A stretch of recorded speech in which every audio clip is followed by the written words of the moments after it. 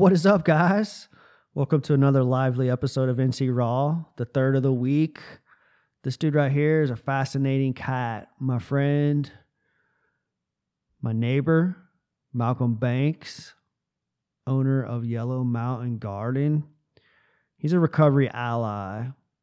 He came on the podcast to talk to us about his garden. He's a plant nursery farmer, and he came to talk to us about like growing crops and what life's like as an entrepreneur and the therapeutic kind of process and meaning that it provides in his life. It was an awesome conversation. I had a lot of fun. He's a great dude. Super interesting to like see where he came from and where he's ended up, and kind of like how he ended up with his wife and how he kind of learned this process and learned how to grow food. Right? Awesome dude. Awesome conversation. Hope you enjoy it. Give some love to my man, Mr. Malcolm Banks.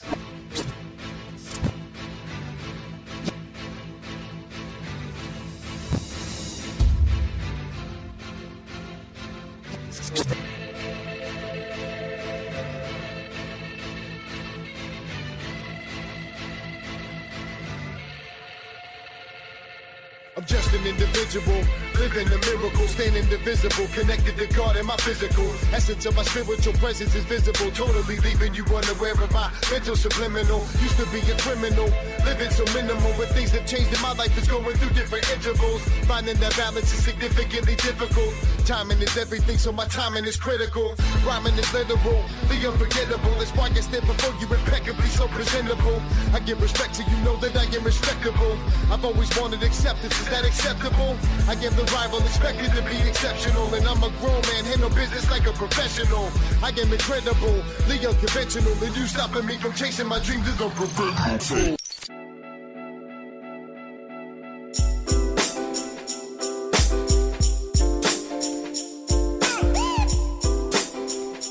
The opinions expressed in this podcast are the views of the NCR team and the individuals interviewed. We do not consider ourselves to be mental health professionals. Our mission is to explore the various pathways to recovery and to give a voice to those affected by or involved in the care of substance use disorders. Some content may be mature for younger audiences. Viewer discretion is advised. Ready, set, go. Hey. Good evening, Malcolm Banks. Good evening. How you doing? It's a pleasure to meet you, bro. Happy to meet you too. It's talk right into the end of that thing. Yeah. It's all right, man. So like this is the first time we've met. Yeah. I've been like kind of like Facebook friends with you for I guess a year now. But do you remember how we originally got connected? I told you I was going to tell this story. We originally got connected. We sell Christmas trees, Fraser Fir Christmas trees, and it was a shortage going on like 2 years ago. And he called me like at the last minute. Trying to get a tree. And pretty much around here in western North Carolina, Fraser Fir is like very popular tree. So you have to kind of get them early because it's like a drought on trees. So we didn't have that many trees last year. So we ended up selling like real early. We usually sell all the way up to the day before Christmas. But the last 2 years we've been selling out probably like the 7th of December or something before the season even get deep into it. So I'm from Tampa, Florida, and like where I'm from, there's like tree lots and tree stands there's everywhere, and it's all the trees that are grown here. Yeah. Right? They're all grown here. Like I used to work at Lowe's in Tampa, Florida, and like we'd unload trees, and they'd literally have tags from tree farms from cashers. Yeah. And so like moving here, I'd never bought a Christmas tree. I lived here almost 5 years. I'd never bought a Christmas tree because I live alone on top of the mountain, no family, no wife or kids or anything. And that year, my mom hit me up and she was like, "Hey, we're coming up. We're going to come up for Christmas." And I was like, "Well, who's coming up?" She's like, "Everybody." She's like, "Your brother, your sister, all the nieces and nephews." It's like, "All right." Yeah. And then I was like, "Well, when are you guys coming?" She's like, "We're coming on Christmas Eve." And this was like a week before Christmas, maybe like 4 or 5 days before Christmas. Yeah. She's like, "We're coming on Christmas Eve." I'm like, "Oh, so Santa's coming to my house?" And she's like, "Santa is coming to your house." Yeah. I was like, "Do I need to get a Christmas tree?" She was like, "You need to get a Christmas tree." Yeah. And I seen your thing on Facebook, but they were like some older posts because y'all had run out. Uh-huh. I hit you up. I remember talking to you on the phone, and he was like, well, I don't really have any more left. There's a couple over here. And then he was like, hey, do you have a chainsaw? And I was like, yeah, I got a chainsaw. And he was like, oh, you could just go over here and cut one down. Yeah. We never ended up connecting because I was working my retail job or whatnot. Yeah. But then I started following the garden, Yellow Mountain Garden on Facebook, give them some love. Yeah. But I started following Yellow Mountain Garden, kind of like seeing what you were doing. And then I guess you kind of started watching NC Raw a little bit.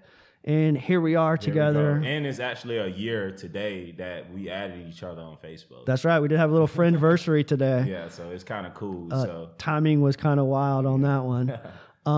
So Malcolm Banks, owner of Yellow Mountain Garden with your lovely wife. Yes, my wife, Hannah Moss Banks.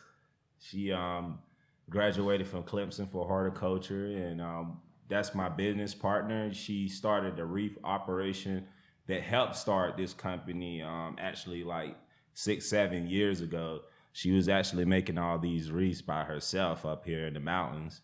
And then the operation got a little bigger. You know, when I got around, you know, we got more manpower. We can start going to cut our trees down and start harvesting the stuff and start making the reefs, you know, in a bigger volume and more sales and stuff like that. We start providing,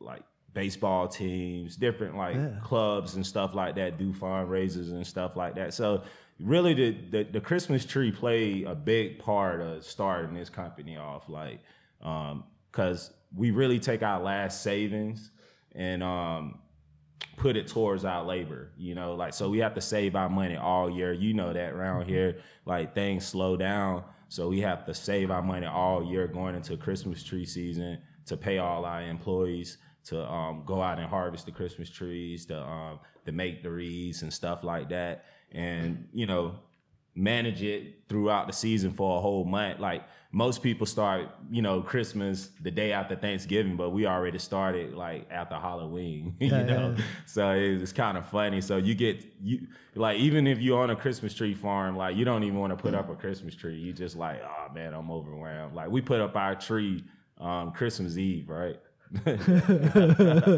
Yeah, so it was kind of funny though. But it's cool. And you've grown into something so much more than just a tree farm, just selling Christmas trees. Yeah. We started, you know, jumping more into the plants and the soap. So it kind of led to the next thing. Like everything lead to the next thing when you start a business. You know, like being a small business owner. You know, we basically went to the soap. Like I say, my wife was making the soap for my feet because my feet was ugly and stuff. Like, so I was embarrassed to go take my shoes off at a beach or something like that. So, you know, we was doing that. And then once we started doing that, you know, my wife, like I was saying, like we was already doing all the farming, like with the Christmas tree stuff. It led to the next thing, like gardening in the 20 feet, you know, space backyard, you know, and then you look up, you know, 2 or 3 years later, now you got thousands of plants to take care of. You know, it's a big responsibilities, you know, but we lost a lot, you know, on this journey, but we learned a lot on this journey. And basically, I feel like we got to this place where we at right now is because we actually learned from a lot of people that's older than us. And a lot of our Facebook friends, they older than us. We joined groups too, like, you know, like a lot of people out there, if you listen, join groups like homesteading groups, like groups that do the stuff you do, like farming groups, hiking groups, kayaking groups. You know, you can join different type of groups on Facebook, and you can actually learn for somebody maybe got like 20, 30 years experience.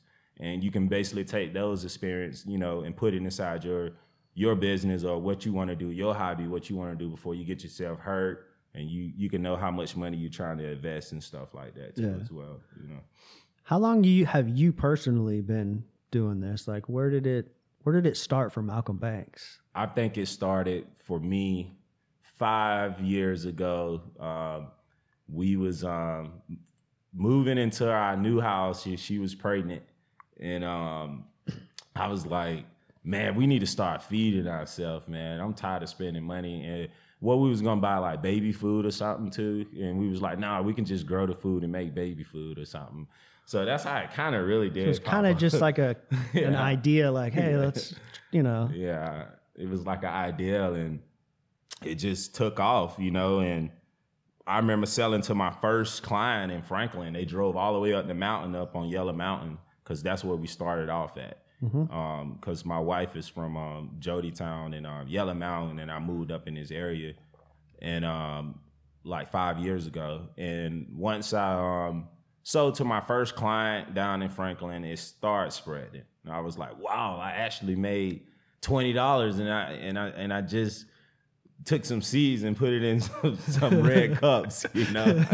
And then I started loving it. Though at the end of the day, you know, it started making me feel better too. I found something to do with my time too, as well. Like I found myself like not like watching a lot of sports like I usually do, you know, or you know, playing a game, or, you know, I just started doing like, oh man, let me run over here and check up on this plant real quick. Oh, let me make sure it's the right temperature. Like, and then you'll start studying it too. Like you'll be like, what is the perfect, you know, temperature I need to make this plant grow better, you know? So you'll start taking time, like studying about the craft, like what you really like if you start getting into like agriculture.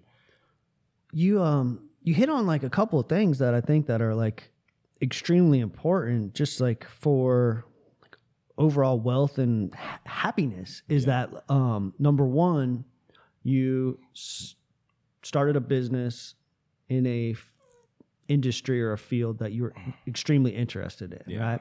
And number two, what you said at the very beginning of a few minutes ago is that you talked about learning from your mistakes, right? And that I think that those two things right there are like the keys to a successful business. You're doing something you love, and you're focused on, like, you're not getting caught up on those little mistakes that you made. You're looking at it from a point of view of like, what can I learn from this experience and to do differently in order to be successful? The other thing that I noticed with you is that you're passionate about the community, not just this community, but also where you come from.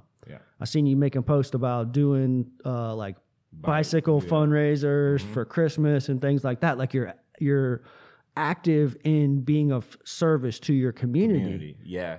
And we want to do that. Like, we want Yellow Mountain Garden to be part of the community, like, you know, like the new Salvation Army or something, you know, to be honest with you. Like, but we want to do it like in a way that people see us being productive inside of the community, not just like, oh, they raising the money to make sure we okay. You know, like we really want to go out there and try to solve the problem, because like a lot of people voice not getting heard because a lot of people just think money gonna solve it, you know, and sometimes money don't solve it all. Sometimes some people just want to be talked to, listened to. Like, you'll be amazed. Sometimes when I'm like delivering trees, Christmas trees, like how I met you, you know, like, you know, I end up talking for 30 minutes and, you know, actually learning something from another person, or, you know, that's how I ended up here. I had to actually talk to somebody to end up here in this position, you know, like me being quiet, I wasn't actually going to end up here to actually get this internet interview online. And, you know, people, you got to really kind of speak up if you want it, you know, like if you really, really want it, you got to be determined every day to do it, and hang around people who are very determined too. You know, like the people that is not determined like you just got to cut them out because they just dead weight, you know, and carrying dead weight is just going to make hard times for you later on and difficult to get out of. So it's like if you around people that are successful, it's easy, because like when you're going down, or you feel like you're going down, they'll probably reach out to you and be like, hey, you going the right way. Just like continue doing this and doing this and doing that. You know, they can give you a few pointers because they actually been there, you know. So that's why I try to hang around people that are successful or always positive. You know, like everything ain't perfect, you know, like I can wake up and be in a bad mood, but I still wake up and be like, man, everything gonna be, you can ask my wife, I'll be like, nothing is not gonna kill my mode today. Like I'm gonna be happy no matter what, you know, even if I see something bad today. You know? And that comes through in your videos. Like I can clearly tell that like the person that I see on the videos is the authentic Malcolm Banks, and that's really how he is. Like he is, regardless of if you're, you know, in the grow house, you know, playing seeds, or you're out pulling weeds in the greenhouse, or whatever it is that you're doing. Like you have that thing that. I don't know what it is, but you have that like persona. Like life. It's life. Yeah, it's energy. That energy. Yeah. Have you always been a people person? I think I always been a people person because like I grew up more of like I say in the entertainment biz at first, and I actually like played sports in school, like running out pet rallies and stuff, being a show off. So it kind of made me like, oh man, I can like talk to everybody, I could communicate with everybody. But it was a time in school that like a lot of people know that to this day. They like, man, like you really, you know, was well spoken and, you know, stuff like that, but you always took everything serious. You know what I mean? Like you might have those people that are popular, but they don't take things serious. You know, I knew a lot of people looked up to me. Like to this day, I got like, I'm 31 years old, like grown people write me and be like, hey, I'm happy that you took up for me during school. Cause I used to see people like pick on them and stuff. And I knew I was a jock, you know, that, you know, I play sports, everybody know who I am and stuff like that. But I always been like a people person for the right people. That's what I'm trying to say. Like, I always feel like I always been there to look out for the people that need to be looked out. Yeah. And that always been me since I've been a kid. But as I got older on that journey, I had to let some people go, you know what I mean? But just because a lot of people, you know, they just not there yet. Sometimes you got to actually show them to make them understand, you know, and that's what kind of my journey is about. I'm trying to like show people that they can understand me and they can understand the rest of the people like this in the world, you know, that are determined and trying to help other people out. Because sometimes people not used to getting help. They'll just be like, you know, like don't want your help, or, you know, they'll try to abuse your help or like use it, you know, or whatever. But I feel like the way I come at people is like I can't use them. I can't do nothing just because he's giving it all straight to me. You know, he's not trying to make money off of me. He's trying to give me actually a career. He's trying to give me something that I can actually do something with. You think that kind and compassionate approach that you have, do you think that was something that you just kind of like learned on your own, or was that something like values that your parents or family instilled in you as a young man? A lot of it came with because see, when I was young, my mom and dad didn't really raise me. So like when I was young, I moved to Atlanta kind of on my own on will. And my sister, she was in college. And I was 14. I moved out on my own. I moved in with my girlfriend at 14 years old. So I kind of was raising myself as a kid already. And one of my best friends made his mom like end up adopting me. And when I moved to that area, it was like a rural black area. Like, you know, it kind of blew my mind because like everybody in the neighborhood had like $1.2 million houses, $2 million houses, and they was real estate agents.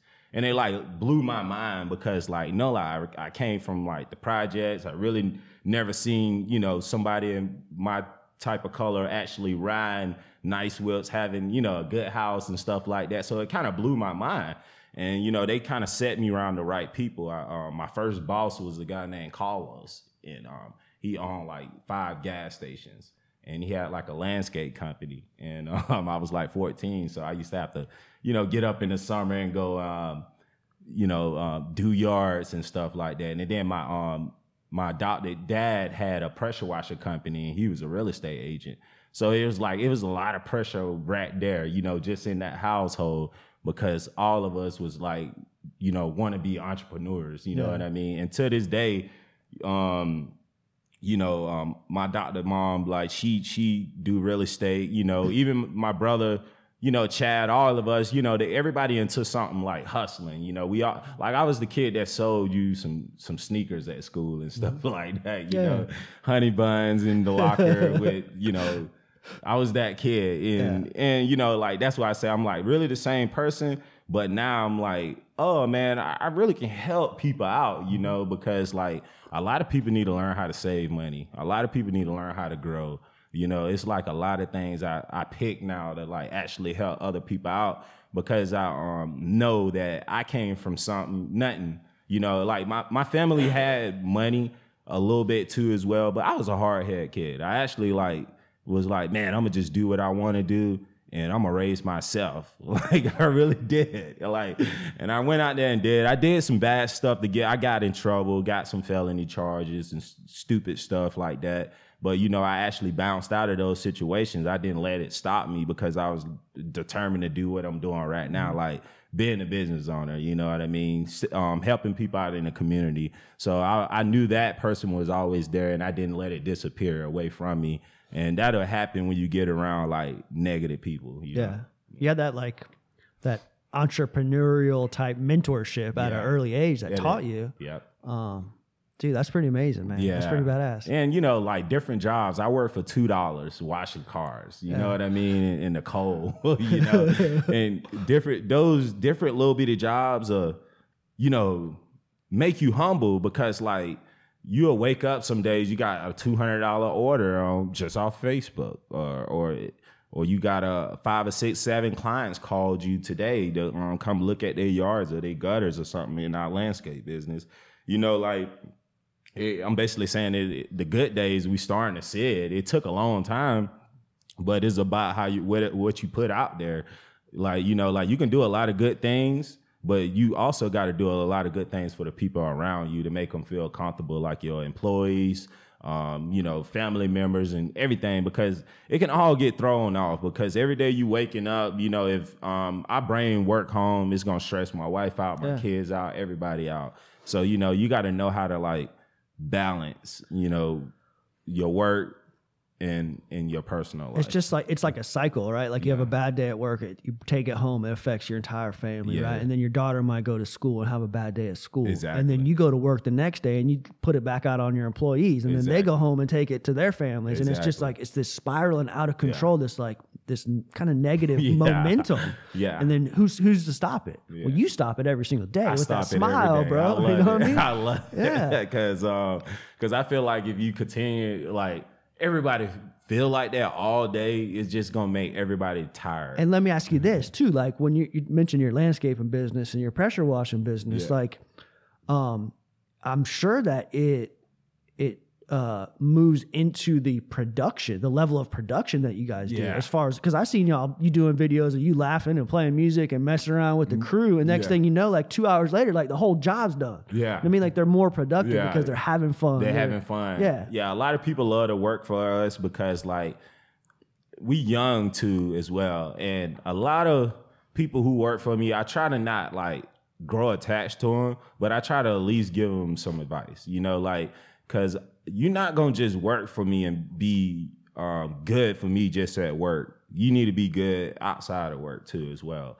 Like, that's one thing. Like, I talk to everybody, like, this is how you save. This is how you do this. Like, I be on all our employees all the time. This is how you file your taxes. Because a lot of people don't know this. You know, like, if you work a corporate job, you know, they pretty much handle everything for you. You know what I mean? If you working like a independent contractor job or anything like that, you kind of need to know what's going on. You still need to know what's going on if you're working for a corporation job too as well. But, you know, I try to teach these people this stuff because you never know, like, they can stop working for me and start a business the next day, you know? So I'm trying to give them a gift too as well. Yeah, that, and also like by having that type of like relationship with your employees, like you never know, but when you're having that conversation with them, one of them might say, hey, you know, Malcolm, I'm going through some stuff at home, or my wife's, you know, whatever. And it kind of opens that door, creating that level of trust for you guys to have an honest conversation. And then you can kind of like mentor them the way that your stepdad or whoever mentored you as a young man. You know what I mean? Like giving it all back. Yeah, I give it all back. Like, it's weird though. It's not weird, but a lot of people really can't handle free game. That's what I call it. Because like a lot of people grew up off of lies. You know, this is how you work. This is how you're supposed to do it. It's really not like that. It should be like, you know, I'm telling you all this knowledge that actually help you. You know, I'm not about to do something that affect you, to hurt you and make you lazier. You know, it should be more of I'm gonna motivate you. I'm gonna give you more energy, because like a lot of people, that's what's wrong with kids these days. I'm being honest, my kids are spoiled. Like, you know, like you can go back 20 years, like when me and you was born, like in the early 90s and the 80s, a lot of average kids had to sleep in a room with their kids, brother brother or sister, you know, like we was talking earlier, no cell phones, or if you got a cell phone, you had to buy it on your own, you know. Nowadays, kids, like, they already expect it, you know, and we have a bunch of kids kind of really work for us. I know I'm a kid too. I'm still 31, but a lot of these people, they you know, kind of about my age, you know, but like, you know, they still like a kid too. But at the end of the day, it's like, you really got to grow up, man, because like a lot of people was doing a lot of responsibility stuff, you know, that was before them. That's how I try to put it. Like, once you learn about like history, you'll be like, gosh, man, this person was 14 years old and took care of a whole family while I'm not doing it, you know? So that's what I look at, you know, just by me like studying like different history perspective from my family heritage and throughout time in history. That's something that's important to you. Yeah. Is specifically your family history. Yeah. And you do a lot of like research and share a lot of that information. Yeah. You come from a line of farmers, huh? Yeah, a lot of farmers. Yeah, we came from a lot of farmers. They all started out in Tallahassee, Florida, Monticello, Florida, Valdosta, Georgia, Thomasville, Georgia. And it was around in the 1820. My great-great-grandma, her name was Kitty Banks, and my great-great-granddaddy was John Hadley Banks. And actually, they was an interracial couple back in the day. So It's really crazy. My family is actually, what I'm in now is an interracial couple, and it's starting off. And you know, how it just blows my mind, because I'm like, how it's going to look 300 years from now. Yeah, you know, and it really blows my mind learning about it. Well, anyways, they did a lot of grading, farming, and it kind of like disappeared probably in the 50s and the 60s. A lot of people started moving up north to like Detroit and New York. Kind of like stuff. The industrial industry. It kind of changed everything around. So a lot of people got out of it. And long story short, we kind of lost the land. They built the prison on the land because a lot of people left the land down south and didn't really care about it no more. And one of my uncles like sold the land. Like, I found out like one of my great uncles sold the land because he didn't speak English. Like, he was on Creole. He was Haitian. Yeah. And one of my granddad had. One of my granddad died, and they passed the land over to his brother or whatever. He didn't really know too much, so he just like signed the land away. But you know, we got like a family graveyard where we all get buried at and stuff. Like, we still got the land that everybody been buried on since the 1800s, so we can keep up with our family. Well, when you were growing up, nobody in your immediate family was farming, right? No, nobody. They had already. Well, my grandma was like in 94. She died in 94. That's who used to kind of make me go out in the garden with her. Like, really, she had like a farm. My grandma had like a 2-acre. Like, back in the days, like when I was growing up in the South, everybody had chicken coops. You had to go outside and get eggs, and you had to go get your food and go inside. And then my grandma had like a witch pot, like one of those big witch pots. She'll like cook up chicken in it, wring the chicken head, and you know, like I grew up like country like that. And, you know, I think it really kind of started there too. Like, that's why I say itty bits, a little bitty stuff was like hitting me when I was coming up, you know? That's what I was getting at, is like, do you think that like those experiences with your grandma led you to where you are? Or do you think that a lot of it was like kind of in your DNA? And like, it was, I feel like subconsciously like there. That's what I feel like. I feel like it was inbred. Like, I feel like, a lot of people, if you look at what you really do and you look back, somebody in your family was doing it like 50 years ago, 100 years ago, and you'll be amazed. It'll like blow your mind, because like, I just feel like, you know, it's proven fact. Like, if somebody got anxiety, right, in the army, like say if somebody come back from the army and they got anxiety, they have kids from somebody, their kids might end up having anxiety. So, you know, it's proven fact. Like, you know, some people maybe be lazy because they maybe picked a lazy gene. Like, you know, I'm being honest. And you maybe have to like motivate them. You know, they maybe got a lot of common sense, and they maybe need somebody to tell them to just like bring it up out of them, you know? Yeah. So you met your wife and you moved to the mountains. Is that what happened? Where'd y'all meet? Tell me a little bit of that. Tell me the love story, man. I tell you the love story. Yeah, we met in Atlanta. I was doing. I used to have a company called Heat Promotion. See, I'm like a company guy, y'all. This is before YouTube. I can't find any of your music on YouTube now, right? No, you probably can though. Probably can. But I used to go by a name of Bankroll Banks. That was my rap name. And before even Bankroll, what's that other guy? Bankroll Fresh. Like, he came out. Like, Atlanta is small. Like, Cam Newton, all these people, I grew up with them. Like, we all grew up in the same neighborhood in the SWATs of Atlanta, like Southwest Atlanta.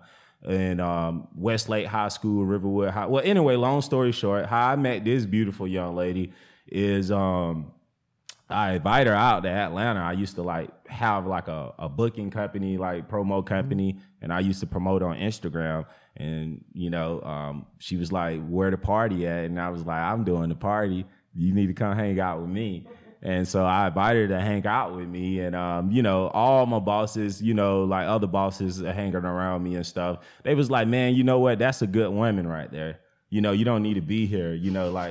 Like they knew that the nightlife wasn't my life no more. Like they was like, "Yo, just quit now." Like, and just focus on her, and I feel like a lot of great things that happen for you because, you already a great person. And that's how we really ended up together. I ended up moving up to Cashers. I thought she was kidnapping me at first because we was driving across a creek to get to the house. Like, it was a one-bedroom cabin we used to stay in. And I was like, "Man, she trying to kill me up here, man." But anyway. Was that her family's property up there? Yeah, that was it? Yeah. Uh-huh. So we, I got up here and went to sleep for like, about 2 weeks. Went to sleep for about 2 weeks. I guess partying so much in Atlanta. And then I loved it. I never left ever since. I gained a bunch of weight, put on about 30 pounds, had some kids, and started growing some stuff around here, started, going in the backwoods. And I kind of learned a lot of stuff for like hillbillies. Like I'm being honest, like I got a lot of hillbilly friends up here. And one of my hillbilly friends like died. His name was Jim Newcomer. He like taught me a lot of stuff. He taught me how to split wood, cut trees down. Like I love I love to get out and like explore people culture. Like if you drop me off in Indonesia right now, I like go around the neighborhood and start talking to the people. Like I love to do that, Well, those are skills that you're like kind of like have to have living in a place that you live, right? Yeah, exactly. So like, I mean, it's a whole nother world, right? And so here you are in rural Western North Carolina in the mountains, and you're really like taking this entrepreneurial kind of like seed that had been planted in you and like that background and running those businesses in Atlanta and kind of like growing up with that mindset. And then like here you are in, I mean, rural North Carolina with like limited options to like apply those skills, but you did something with it. I did something with it. Yeah.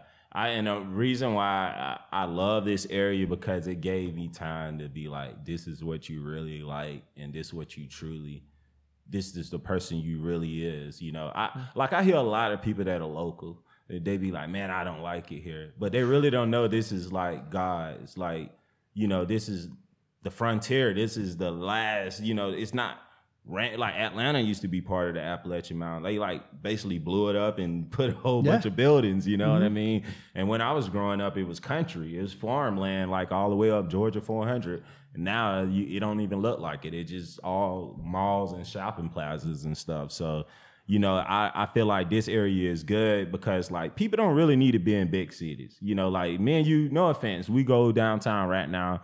Somebody gonna be like, "Hey, let me get 50 cents, bro. Let me," like everywhere you go. It don't bother me. Don't get me wrong. Like I like that here because like everybody should feel safe. You know what I mean? Like, and here people work with each other. Like everybody like, "Oh, you gotta, man, my friend do this. My friend do this," and you'll end up catching like more people working with you, or you'll end up going to work with other people to do projects and stuff, like to learn more things.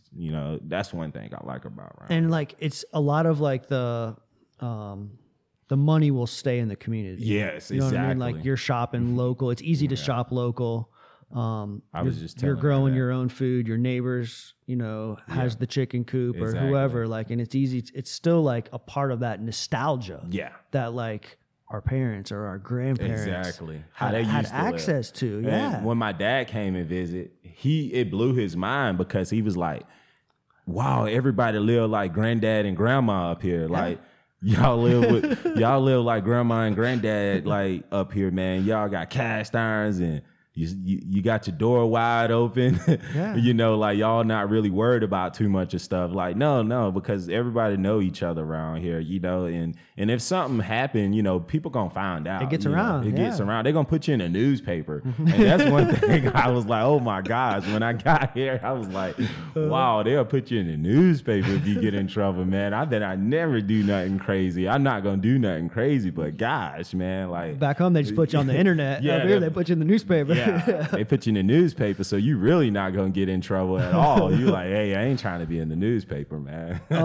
So like you started on the tree thing, and it started kind of like growing into something so much more than just Christmas trees. Yeah. How soon after you moved here did you start like the landscaping business and the pressure washing? It was really kind of right away. It was right away because I was like, man, I'm an entrepreneur. Like I can't be staying home, like, basically like not doing too much or nothing, like I got to think of something. So basically I got on the internet and started looking at stuff like, what can I do? I was like, wow, when my adopted dad used to make me pressure wash when I get in trouble, like I can still pressure wash, I know how to pressure wash some houses. So I took my last $300 out of probably like $500 that I had and gave it to my wife, and we used her. We was we married then, babe? I don't think we just got married. And I was like, hey, can you get me this pressure washer? We was at Walmart and I got a cheap 2100 PSI pressure washer, and I just started going around to different real estate offices and like, hey man, I pressure wash. Hey, I pressure wash. Hey, I do this. Hey, I do that. So I landed like my first job, and after that, it was over with. So it really took $300 when I got up here, to really actually start a business and get it going. What about like when you started actually growing plants? Was it a lot of your knowledge and the things that you've learned over the last few years? Was it a lot? I'm assuming that a lot of it like was in this relationship, like conversations with each other. Yeah. And then trying things out on your own, kind of like. Yeah, a lot of it coming from like a lot of knowledge come from like me and my wife, like we debate like big time. Okay. Like we're not gonna agree. Like me and her conversation, like if you hang around us, like we really talk like a business conference.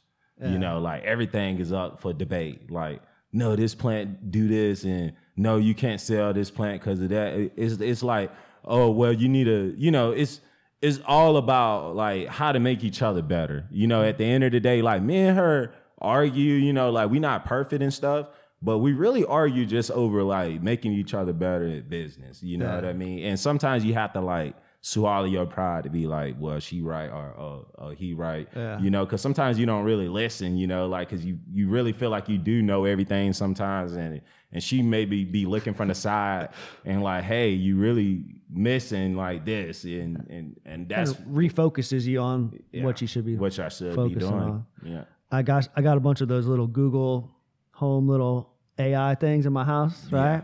And I programmed the little thing on my app.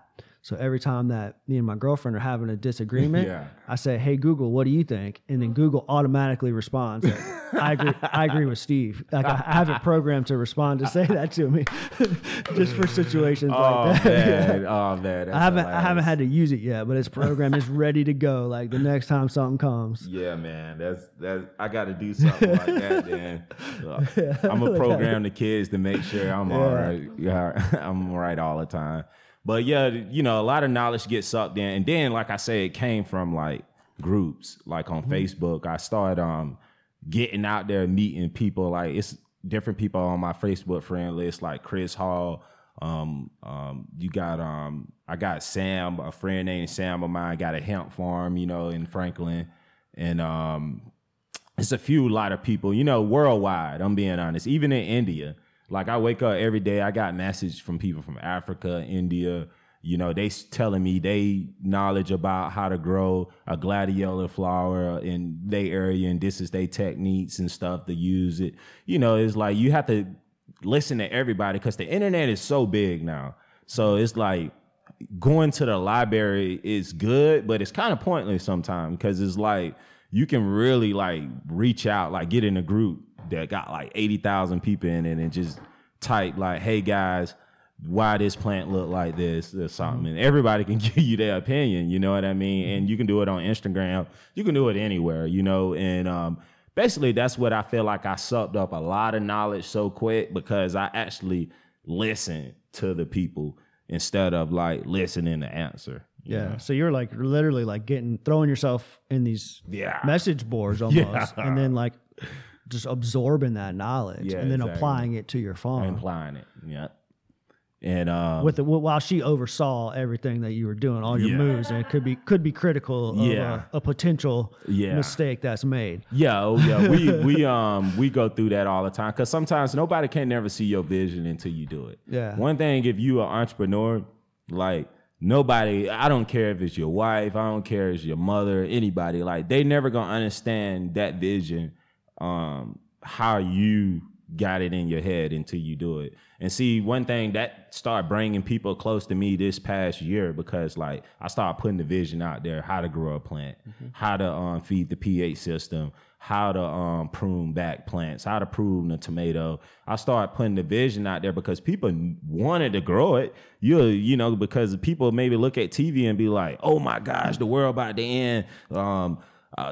The lettuce is this, that I really want to learn how to grow lettuce. But, you know, like you need people like me to have these little videos out there because a lot of people maybe can't make it to a event to learn how to grow this type stuff or take a class. Or something like that. So let me give it to them for free. You know, all the stuff that I read about, all the stuff I practiced, all the people that I met, you know, like a guy today, like I was saying, Chris Hall, like he showed me a great method of this old man been growing in a greenhouse in like Iowa or something like that. And he was using like the earth to heat the greenhouse. Okay. You know, like he was sitting like 6 foot of pipe down under the ground, and the ground was like heating the whole and the whole greenhouse be covered up with snow, but it'd have like fruit trees in there, vegetables, like everything, like anything that you can think of, grapes, everything. And this guy been doing it for like over 40 years, you know, and I never knew that. I was like, oh my gosh, man, that can save like so much money, you know? Energy. Energy, you know? Dude, that's amazing. That's pretty dope. It blew my mind. I'd like to look that up. Yeah, I have to send you the link though. I would totally like to look that up. You started doing like starters, starters like flowers, things like that, and now you've ventured into houseplants. Yeah, especially like throughout this winter, I've seen a lot. All your posts are about houseplants, and I saw some videos about how easy they are to grow. I seen you put a couple out in the yard. When it was like 12 degrees or 7 degrees or something for like 2 days. Yeah, those called hens and chicks. They basically like it's like different kinds. They got like a Fraser fir type kind. Then they got those more like an inside, you know, more like a cactus type kind. And then they succulents, you know, and all succulents don't go outside. Like the one we got here for you is an aloe plant. This more of an indoor type plant. And you put these more inside of your house for fresh air. And you can use it for like burns and stuff like that. It's a lot of stuff you can use it for, you know. And we got different plants for different stuff like asters. We got coneflowers. I think you can use coneflowers for herbs and stuff like that too as well. And we trying to get more into like quick crops right now, like microgreen and basil, stuff like that, you know, that take only 60 days to grow. And the reason why we started doing root balls is because the farming industry is not where it's at right now, as far as like the market. You know, basically by me saying that is it's better to grow starters just because you're not harvesting the plant. You know, like you're not about to take it through flowering. You're not about to take it to I gotta go send people out there in the field to pick it, you know. So we got into doing that actually help people too as well. We was like, well, we can help people too because a lot of people getting older and they maybe can't grow their plant. Or don't have the experience. Or don't have the experience, you know, and they maybe want to support somebody local and they never seen somebody try to do it in a long time. Because back in the days, it was normal to drive around and see like one of those stores on the side of a gas station or anywhere, you know. Now it's not like that. It's like Walmart, Lowe's, Home Depot, you know. And we really trying to make Yellow Mountain Garden into that brand. Like we really trying to like be the next like Walmart. Like you can come get shovels that's handmade. You can get wheelbarrows that's handmade by somebody.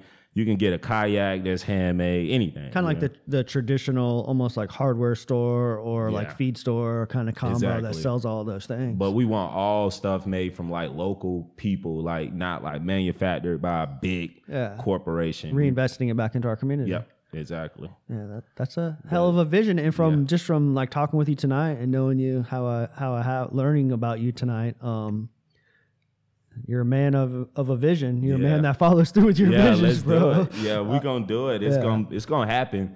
And you'll be there, bro, man. At the store when we open it up one day. Like it's gonna happen, man.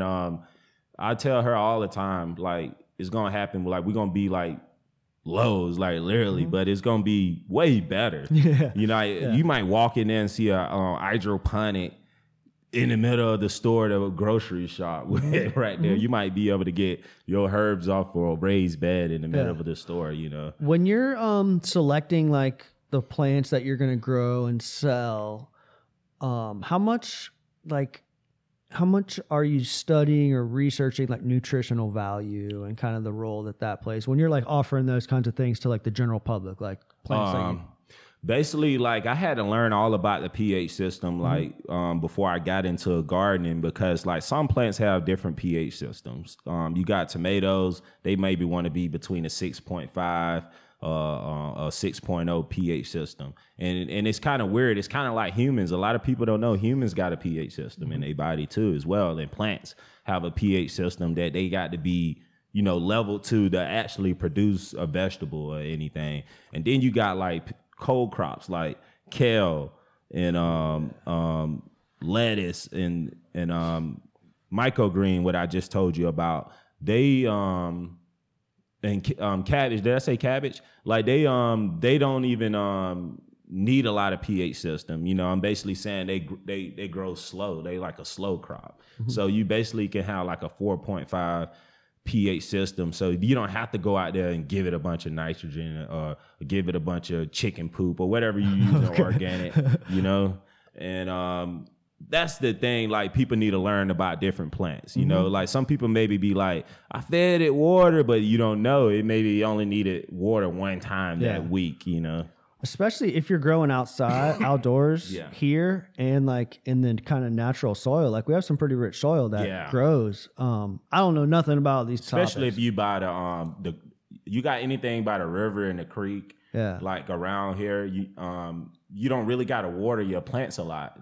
I don't. I'm an extreme novice. Like basic, like back home in Florida, we would do like potted plants and things like that, tomatoes and peppers and stuff like that. And it's so dry. You got to water like crazy. Yeah. And up here, like I would literally, my first year here, this is actually, you mentioned chicken poop. My first year here, we moved here in February of 2015. So like right around 4 years ago, I moved here, and like 7 to 10 days later, we got hit with a big snowstorm. Yeah. And I was snowed in up on the top of Cullowhee Mountain.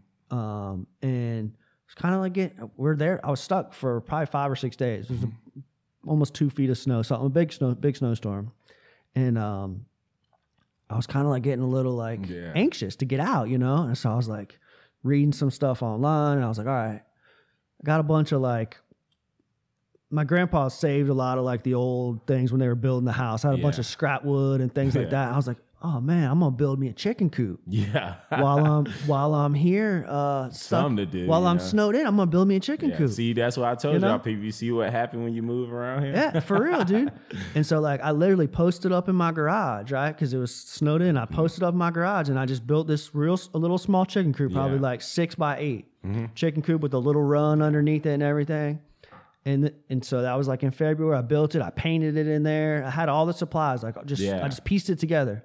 So went down to Tuckasegee Feed. Yeah. Got me 6 little chicks, and watched them grow up. Fed them every day, let them graze all night. They go in, back in. 6-8 months later, however long, we're getting eggs. Yeah. Tons of eggs. I had 6 hens. Getting 2 or 3, 4 or 5 eggs every day. Like I couldn't give them away fast enough to my friends and stuff. Exactly. Yeah. And around the same time, I went to the farmer's market here in Silva, and I got some kale and some tomatoes from somebody over there. Just planted them in the yard. The things just grew like crazy because I'm at the top of the mountain. The soil is very fertile. It's perfect. Yeah. We get enough rain. I don't have to water them. Nothing. Well, that area, you want me to tell you, that area is history. Is it? I know the history of that area. Far as like, it's perfect for kale and cabbage. Is it? It's the cabbage capital, really, of this area. Her family started off on Cullowhee Mountain. Yeah. Like back in the days, they was all cabbage growers. It grows just fast. Like just on its own. I didn't have to do nothing. Yeah. But so what my girlfriend at the time who moved here with me, she started feeding the chickens the tomato seeds. Yeah. She was like, somehow, I don't know how she figured out, but she would feed them scraps. And the chickens would always go and eat the seeds first. Yeah. So she like learned that the chickens love the tomato seeds. The chickens love the tomato seeds. And another year or so goes by, and I broke my leg in an accident, my foot, my ankle in an accident. And so I had to go back to Florida. Yeah. To heal. Me and her had split up. She had went her way. I had went my way. And I went back to Florida to heal up. I couldn't walk for 90 days. I had to have my foot in a cast for 90 days. I couldn't walk. Yeah. So I gave the chickens away to my buddy. Yeah. So I was like, hey, I can't do it. I don't have nothing I can do. I can't do nothing. So I went to Florida for a little over 90 days because I had to heal and then kind of learn about how to walk again and everything. Mm-hmm. Bro, I drove back up here in late August or early September. I pulled up in my yard, and inside that chicken coop was just tomato plants just going crazy. Like I'm talking about 8 foot tall and like 6 foot around, just like massive tomato plants. Because the chickens had ate the seeds, shit it out, and then it just grew inside of it. So it like overgrew my chicken coop, and there was just like, I mean, literally thousands of tomatoes. Like, dang, dude. Yeah, that chicken poop, man, is real strong, man. And that cage probably helped it out too, because had a little bit of shelter. Yeah, and then it probably helped it up a little bit when it got caught between the wires or whatever. It was crazy, dude. It was crazy. And then it regrew for like the next year, and I think one more year, and then just this past year, nothing grew, but it regrew like twice. Yeah, that's nice, man. For real. I heard a lot of paths like for hikers in this area is kind of like that. Like a lot of people put seeds out there, and they usually kind of reproduce sometimes, and it's kind of crazy because you really kind of gotta either be a bird or like humans really can't like just go out and just how you just did it. You know what I mean? And it's like it was. That's probably the first time in history I ever heard something like that in my life. Because I know like everybody got to go do something, but you might have something happen like that before, like just because you got chicken poop there, that's what I'm trying to say. Yeah. Like it made that ground so rich, like anything that touched the ground, it was like, I'm a grow, and you can probably put anything there to this day. Yeah. Well, the coop's still there. And so like I thought about like moving it and then like putting a little garden over there. Yeah. Put your little raised bed over there. I do have enough property. I mean, we're on like 5 acres, but like 3 of it's like the side of the mountain in the woods. Yeah. But we do have about an acre and a half that's just open land. And when I was a kid, my grandpa used to grow all kinds of stuff out there. Yeah. But again, like I'm the novice, you know, I grew some kale and I grew some tomatoes from the farmer's market. What would you suggest somebody like, where would somebody like myself start? Like what would be a good... I always tell everybody to start off with the tomatoes. Yeah. For some reason, because everybody do love tomatoes. I just eat it right off the plant. Like it's just delicious. Yeah. And then you can eat them fried, like when they're green and stuff. And I feel like reason why I think like tomatoes are the most easiest plant to grow to me is because all they love is hot sun and water, you know, and that's pretty easy. Any other plant, you kind of gotta like, oh man, let me make sure it got this certain amount of water. Oh, let me make sure, you know, it's like so much stuff you got to look into. Oh, this fungus on it, you know, like you can kind of like go up to a tomato plant. Oh, this leaf is yellow. Let me pinch it off. Like it's kind of easy, you know. And I think growing potatoes or maybe tomatoes are the first two easiest things. Cool, man. Cool. What about climate change? Do you pay attention to any of that stuff at all? Yeah, I think climate change is real. Just because like we can look at Antarctica right now, you know, like it's melting away, and then you got everything starting to rise, and then you got land far as from Florida and from here is like getting destroyed just by major different type of hurricanes and things like that. And it's hurricane season all year now, you know, and a lot of people are like, oh, it repeats in history. Yeah, it repeats in history because you got dumb humans maybe go do dumb stuff through all these events. And, you know, they're trying to work on climate change, basically like factories and like boats and stuff like that. They got like technology right now that actually create climate, like, and Vice actually put this worldwide, CBS put this worldwide. It's different type of machines that can actually go out here and freeze a whole lake. Yeah. And, you know, so we don't know like if our own people doing it or we don't know if we doing it to ourselves now, because like they put it in our face like, hey, here goes some technology that we really put on boats to make it rain in the ocean. Like they really put it out there in our face now. Like, so a lot of people call it chemtrails, but it's not actually like chemtrails. It's like, I forgot the name for it. It's like I was doing some research on it, but it's real interesting. But anyway, like when you join all these different type of farming groups and stuff like that, they try to teach you about climate. Because like you got to be ready for it to actually grow in it, you know. And I know climate change real because I got a bunch of friends live in cold areas, been actually growing all year round, you know. And then now we just got a big vortex hit half of our United States, you know. But then like a week later, it's 70 degrees here. Exactly. I was driving through downtown Silver today. It was like 75 degrees in early February, man. Yeah, exactly.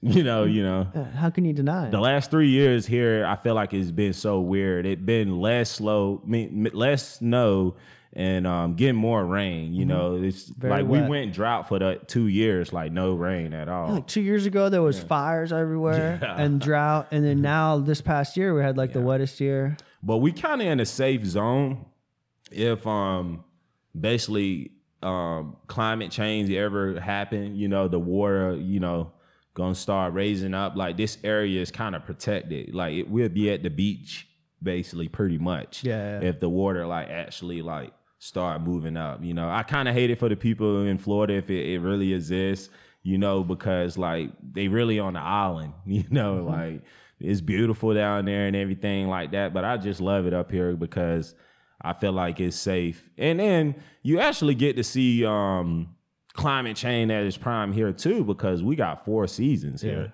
Yeah. So it's like a lot of bulbs that are in the ground being up like a month or 2 ago, you know, so they confused. And then you've been having all the dogwoods and the peach trees in this area too, been very confused the last 2 years. So that all, you know, deal with climate control.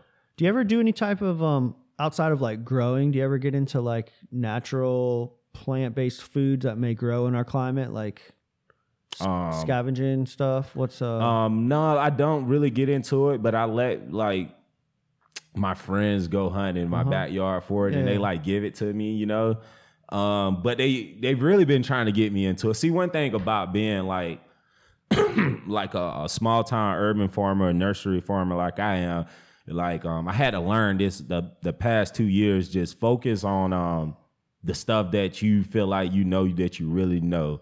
Because if you start focusing on too much stuff, like it's like some guy that sit up and watch a bunch of conspiracy videos and he just like wham, like, oh my gosh. And he maybe got a bunch of knowledge though, but it's just like crowded up in his head. And, you know, that's what I had to learn about gardening and farming. Like, okay, learn what you feel like that can really help people, and you gonna stick to that, you know, because if you don't stick to it, you're gonna be all over the place, and nobody ain't gonna stick with your movement because they like, man, this guy all over the place. He don't even know where he want to grow. He don't know what he want to do, you know. And you know, like the people that been watching me throughout the years, you know, they've been watching me take little steps to different little things. They like, oh, okay, keep adding little stuff in there. And, you know, I just can't smack it and add it at one time. Everybody be wanting me to like just boom, add it all at one time, sell all of this. No, you can't do that because like, you know, that's why, you know, stock markets and stuff crash like that because like you got a bunch of companies maybe over order stuff and they maybe can't sell it when it's you're time a family to sell owned business. You only have so much. So much to go. I was getting at, like, I hear so much about ramps. Everybody around here is looking for ramps, and it's big. All my peeps out in Cherokee are always talking about it, but I've never come across ramps it. big around here. Ginseng's big around here. What's the other one? Elderberry? Dandelions. It's a lot of popular stuff around here, native wise, and it's hard to come across because, to be honest, like you really got to be a native Indian to really kind of go find a lot of this stuff on sacred land, you know, and then a lot of people that own the land that got it, you can't go on it, you know, so it's like, you know, like we got a bunch of seeds of ginsengs growing and stuff like that, you know. For our retirement for 10 years, you know, like one of my great Facebook friends sent us like 1,000 seeds. Oh, wow. And we like just planted them, you know, and we're just going to let them sit there, you know, and just see what it do. And it's just where we at. They grow pretty good in this area, like, you know, up here in the mountains. And it's very rare, you know, like when, what's the other thing that's popular too, that onion? What's the name of them onions? That's the ramps. Oh yeah, ramps. Yeah. Oh dang. I've heard like they're delicious. I never. Oh no, they delicious. They delicious. My native friend Jim gave me the ramps. You remember I replanted them? I need to hit that girl up and ask her, did they grow back in our yard? Because I had planted some like 4 years ago in our old yard. Okay. And like because somebody told me you can just like. Throw them out there and they'll just regrow. And they strong, man. And I love onions too, to be honest with you. But they're real sweet. You can eat them raw. Yeah. You know, they're real great, you know. And they, you know, like this. They look like a green onion, but they just more sweet. I heard they grow all over, like wild kind of almost around here. Yeah, they do. If you know what you're looking for and where to go. And I don't know. If you you got to be ready to hike in those woods, man, because I send some boys around my house, man. They be gone for like 12 hours. I be like, oh, my gosh, like, I don't have the patience for that. But, gosh, that's something I really need to be learning anyway. But, like, my wife, she can take you in the woods and identify everything to survive off of, like, pretty much, you know, and my daughter, too, because my daughter have, like, different schooling. Like my wife teach her more about identifying plants. I teach her how to grow plants. Yeah. Well, I see her out there with you doing all the videos and stuff, hacking your phone and doing her own videos without you. Yeah, she gonna be famous. You know, I got to get her right though. Like we trying to build the next generation that they can pass it on to the next generation instead of dying out like I was telling you about like your family. Like your family previously did, and then you've brought it back. Brought it back. Yeah. So now that's important for you to continue that on. And you talked about, in private conversation, you talked about just like the generational difference in farmers, and like how it's kind of like an elders tend to, especially like in our area, like there's not as many young farmers. Yeah, it's not many young farmers. Like the average farmer is 57 years old. Like, and a lot of younger people need to step up, because like you got to think about it. This generation is about to start switching over, and you're going to have somebody to provide your food. Because if you're not providing your food, guess who's going to provide you? The government. And they're going to feed you whatever they want to feed you. I'm not saying like, you know, the food is bad, what they giving to you, but it's definitely going to be better. The food going to be better what you growing for yourself, or the local person actually growing, you know, because our government just going to try to produce and manufacture a certain amount that we can handle, you know what I mean? Like far as like they can grow and how much we eat every day, you know, how much food we waste, like they growing towards that. And basically they're going to use all kind of chemicals to really make that production, you know, and it's not going to be good for the people. So I think people need to learn how to grow. And especially right now, this is the time, because like you got a lot of people losing food stamps to like with the government shut down right now. Like you got a bunch of elder people that maybe be on food stamps, and you know, but if everybody had a garden in their yard, or that old person, you can walk in. A lot of these older people, they got so much space in their yard. You can walk up literally in their yard and be like, hey, I'll mow your grass and let me grow a garden. They're going to say, yeah, do it. They're going to be excited, because why? They haven't seen that in decades. Like they'll be so happy because, you know, even though they may be getting food stamps and stuff, like they're not going to go spend their money a lot. You'll catch them bartering. It might be a guy that, I hunt. Can y'all give me some squash? Can you give me some eggs? You know, you'll catch yourself bartering. So you'll see, that's one thing I like this area too. Like you don't spend that much money living around here. Yeah. You know, like we spend money. We don't spend that much money in the summer. Why? Because we go to a bunch of flea markets and farmers markets, and everybody just trade. And you might leave with a big goodie sack, you know, at the end of the day. Like, man, I'm really good. I don't have to go nowhere and buy nothing. So that's the best thing about like growing stuff, actually going out there hunting and stuff like that, and making stuff with your handmade stuff. You know, that's kind of cool. I think people need to bring it back, you know, because we all dependent on corporation to do it for us. It's important for you to teach your kids that. Yeah.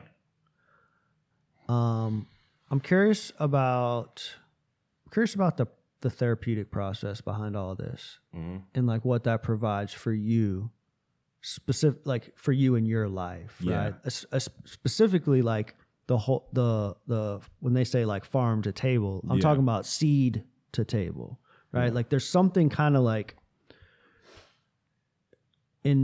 something kind of tribal in our like human DNA to like get this satisfaction out of like whatever it is, building something and seeing it to fruition, or that planting those seeds that end up on your family's table or somebody else's table. You know, that's like a release. Like, you know, a lot of people need to actually get out there and start getting their hands dirty. It's like a big therapy, like actually getting your hands dirty, hearing nature, actually seeing blue clouds, actually looking at green. You know, it's not good to actually just sit up and stare at technology all day long, because all you're going to do is give yourself anxiety.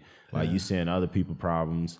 And when you actually outside focusing on nature, you really looking at problems that you walk about every day that didn't even know it exists. You know, like you didn't even pay attention to it at all, you know. And then once you start paying attention to it, you'll be like, man, this really matter. And there's other things in this earth, you know, that we should really be paying attention to, instead of, you know, paying attention to the wrong thing. You know, like, for instance, you know, like politicians can be good or bad. You know what I mean?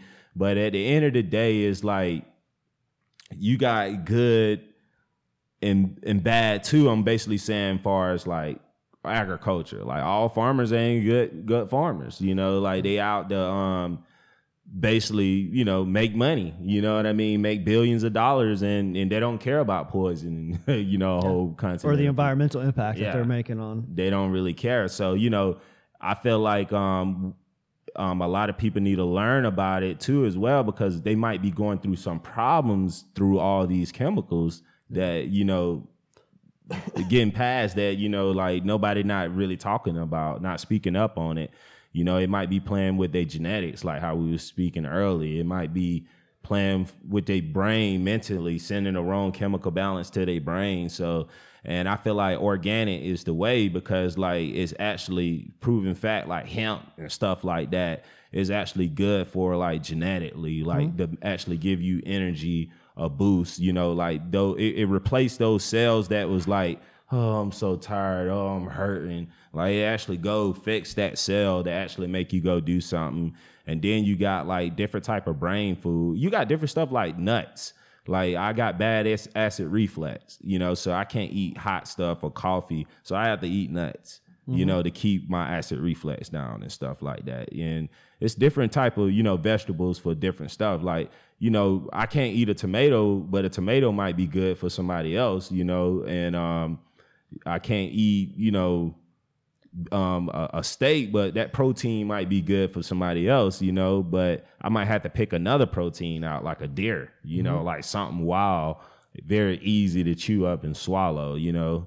And that's one thing I had to find out as far as me being healthy, to get to being healthy. Like a lot of people vegan and stuff, I understand that, you know, like, you know, they love animals and stuff like that, but it's proven fact in society that people, you know, actually grew, you know, stuff and went and hunt for things too as well. You know what I mean?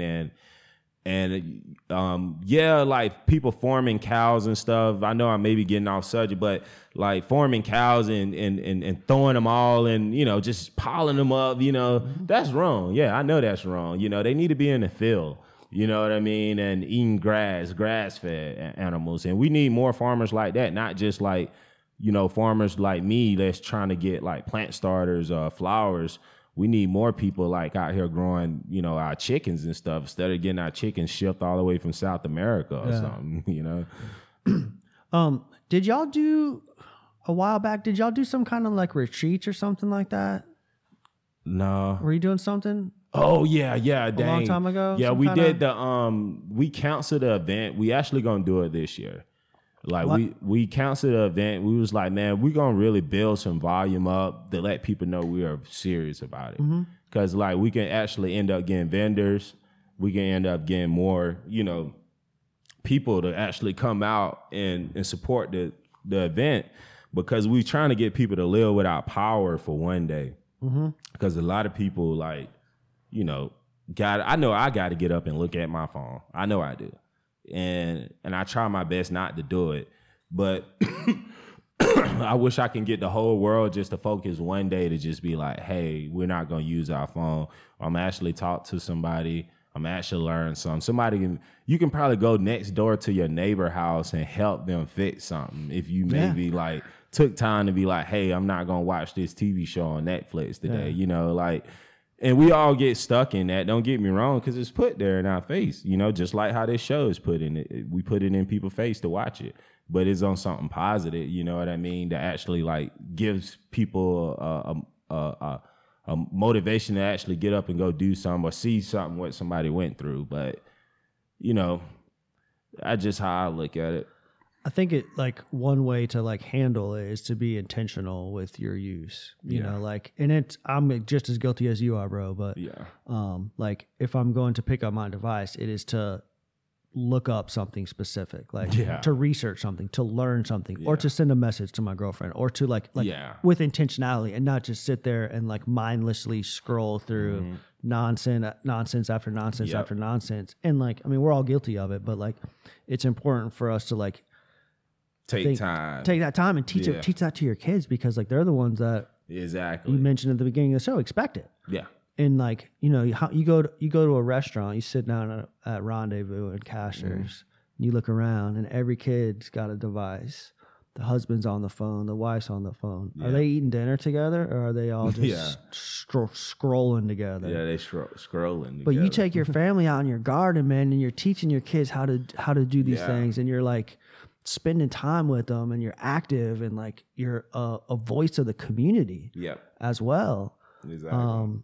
You know, how do you transcend that to like others? Like, what is the next step to like share this message with the next Smoky Mountain High School or Blue Ridge School, or like the kids that don't, they're not hearing it because they're on the devices already. You know, like how do you share that? So that's one reason we did get into kind of to like social media. You remember, Bay, I was like telling people like the only way we're gonna reach out is social media, because everybody, all the young generation, it's proven fact that the younger generation are gonna buy your albums. They're gonna buy everything, you know, like because they don't have no responsibilities, you know. So it's like, so now we got to put more things in their face to make them responsible, you know. See, that's the thing. Like we putting too much objects in their face to be not non-responsible. Like we put, like when me and you was growing up, like we had a bunch of play toys. Like Nickelodeon might come on, right?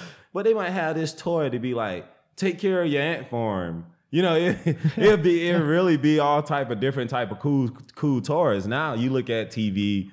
I don't know, man. It's just be some weird stuff, man. But we don't own cable, so we really don't get to see commercials. Like we, you know, kind of just do everything off of Fire Stick, and we watch documentaries. And then I make my kids kind of watch science channels. You know, they watch their little Disney stuff like that. But we have to like, you know, keep an eye on some of the shows and stuff like that, because kids gonna be kids. You know, you can't really like take their whole life away from them, but you really got to kind of show them the other way too a little bit, to be like, oh yeah, my mom and dad told me that, you know. You know, just to remind them.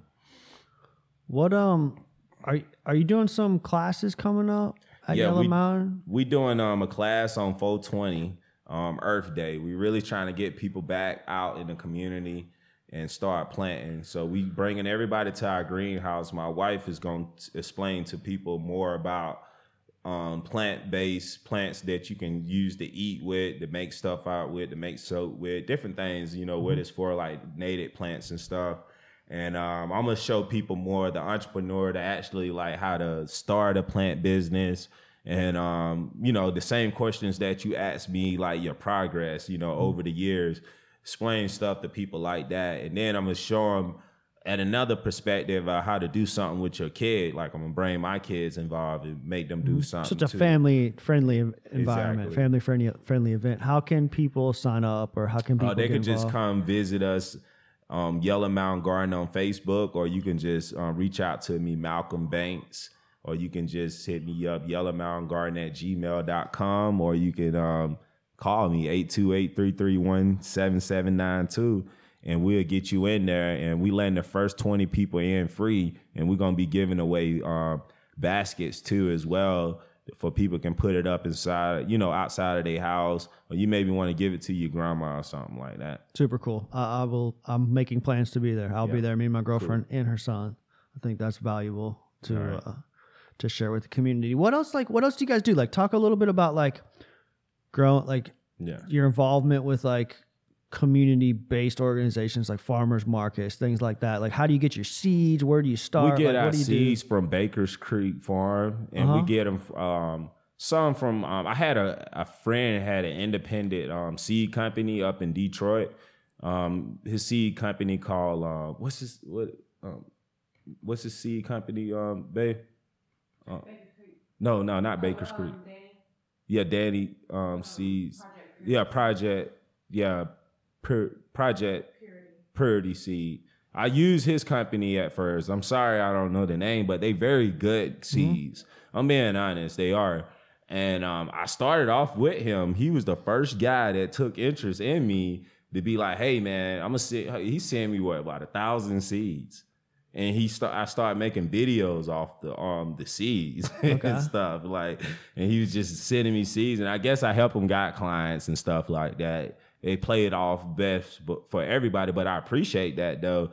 And I like to, support small business because, this guy really bagging up all these seeds with his little kids in the basement every day. Yeah. It's kind of cool. Same sort of operation like you're doing with your family. In a couple weeks, sometime in March or so, I have a gentleman coming on to talk with us about CBD and cannabis. Mm-hmm. They're doing some research over on the reservation about the impacts on legalization and that sort of thing. And I know that's something that you're kind of interested in. Yeah. It's kind of like the hemp. I had looked into it. We was going to get in it. We was going to start off with 2 acres. But the only reason we didn't get into it, if we do get into it, we want to get into it like actually help somebody out.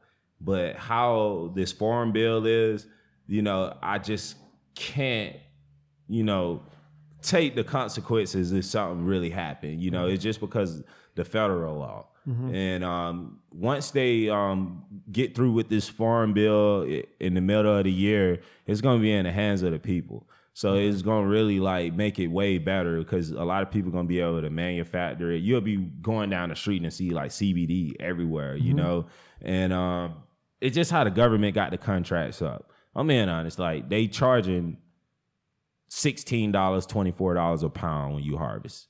And then it got to be quality CBD. It got to be over 16% or something like that. So it's it's consequence and it's no insurance. So it's I'm telling everybody the good things and the bad things. But the good thing is you can make cars out of it. We can build brick walls out of it. We can you can use it for medical use for kids who got anxiety. You can use it for people who are in wheelchairs, got back pain. It's a lot of things you can use it for. It's just we in a shortage of seeds, and the government is over all the seeds because nobody haven't grown the plant over in 100 years. So it's only a few companies that got it, and they charging $8,000 for the seeds to start off with.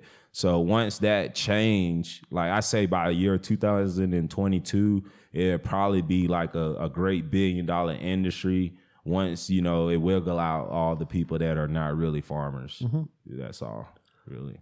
Cool, man. I'm looking forward to seeing how that thing evolves and the impact that it makes.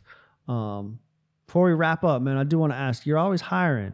Yeah. You're always bringing people on for different projects. I saw you posting stuff, and I shared it up with our little groups, our recovery groups and stuff like that. Yeah. Somebody that, is looking to change their life. Yeah. Somebody who's found recovery like myself that's looking to change their life, that's looking to learn, that's looking to have a mentor and somebody that can teach them things. Yeah, for the next 3 or 4 months, if you because the season's coming up, right? The season coming up. If you want to come out and get your hands dirty, just hit me up twice a week. If you're trying to do community service hours or something like that, or and your probation officer looking for you to work for somebody with a legit business, and you trying to get your hands dirty and learn about agriculture. Learn about how to actually grow stuff on the grow lights and use different spectrums and stuff like that. And there's so much stuff in this video we didn't get to cover, but we're going to come back again, and we're going to explain all this stuff to y'all again, and it's going to be like an update, based off everything that we did this summer. Well, you know what I'd like to do next time? I'd like to come to the greenhouse. Yeah, that'd and be let's dope. Just set this up right in the greenhouse. Yeah. And let's just do it from inside there. Yeah, that'd be dope. As soon as maybe right before the event in April or something like that. When it starts warming up and everything and it's nice out, I would love to just come and obviously number one, check it out. But number two, show That'd some be of this, dope. show some of this stuff. Yeah, you know we can what I mean? show everybody, and all this started, I told everybody, all of this started with spending my last dollar. Taking my last piece of dollar and be I'm gonna feed my family. Yeah. With this last piece of dollars that I got to make something happen. And I'm basically saying, don't never let nobody say you can't do nothing. Don't stop chasing your dream, and just make your dream come true. That's all it is. If you want to chase dreams, make it come true. And people start helping you out when they see you want that dream to come true. And them doors are just open for you, and God will just take you to the next level. With all the chaos of running a business, being a family man, of running the garden, and just doing all those things, the chaos of life, right? How does Malcolm Banks stay so positive, man? How is Malcolm Banks always smiling? I get this question all the time. Maybe because I feel like I've been through so many hard times than this. Every time I be at this point of life when I think it's all bad, I be like, you know what, man? This ain't worse than this when you went through this and you didn't have this, you know? So I just tell myself that, you know, every time. And it really worked because, like, you got to be grateful for what you have before you won't have it. You know, it'll be gone in a blink of an eye. Like a cop can be in prison the next day. You know, a fireman can be in prison the next day. Anybody, that judge can be in prison the next day. Their life can always change. You know, and that's far as for people who going through stuff bad too. That's what I'm trying to say. Like, you can be having it all going good and it can just go down. You can be going good and it all can go up because you can change all that just by putting the right people in your life and the right energy in your life. And like I say, if y'all trying to get out there and learn about agriculture, learn about greenhouse, visit us at Yellow Mountain Garden, and we can show y'all like how to transplant and you can come one back with nature how it used to be thousands of years ago. Like more people actually used to. You know, a lot of people call it pagan and stuff like that, but it's really not. Like, people been worshiping nature for like thousands of years. Like, you'll be amazed, man. Like, if you just go around the different parts of the world, people still praise nature, you know? And I feel like that's one thing we disconnected from because that's God. Like, the trees is God. Like, even we're made of the tree bark, you know? So it's like a lot of trees. You know, you have to talk to these things. They'll talk back to you once you build a relationship with them, just like you talk to God. God will talk back to you if you build a relationship with him. Yeah. Malcolm Banks, you're an inspiration, brother. And I am I appreciate super excited to see Yellow Mountain Garden grow and be an asset in this community. Oh, yeah, buddy. I'm going to continue to promote all y'all stuff and all your work. Appreciate it. And I appreciate you coming over. Yeah. I feel privileged to have met both of you guys and consider you guys friends. So yep. Y'all make sure y'all visit yellowmountaingarden.com and y'all make sure y'all check us out 420. We're gonna come out there and maybe do a podcast live and everybody gonna get to see the greenhouse. And it's off of Pennish Bridge and Franklin Road and off of Georgia Road. So if anybody want to come, just hit me up for the directions and I can send it to you. Yellowmountaingarden.com. Yep. And you're on Yellow Mountain Garden on Facebook. Yep. Order some plants, check out his stuff. Yep. I'm going to definitely come to the 420 event, and I would love to do a podcast from your little greenhouse and kind of kick it. Yeah, let's kick it. Earth Day, man. Earth Day. Everybody come out and get your hands dirty, man. Love it, bro. Thanks, dude. You're badass, bro. All right.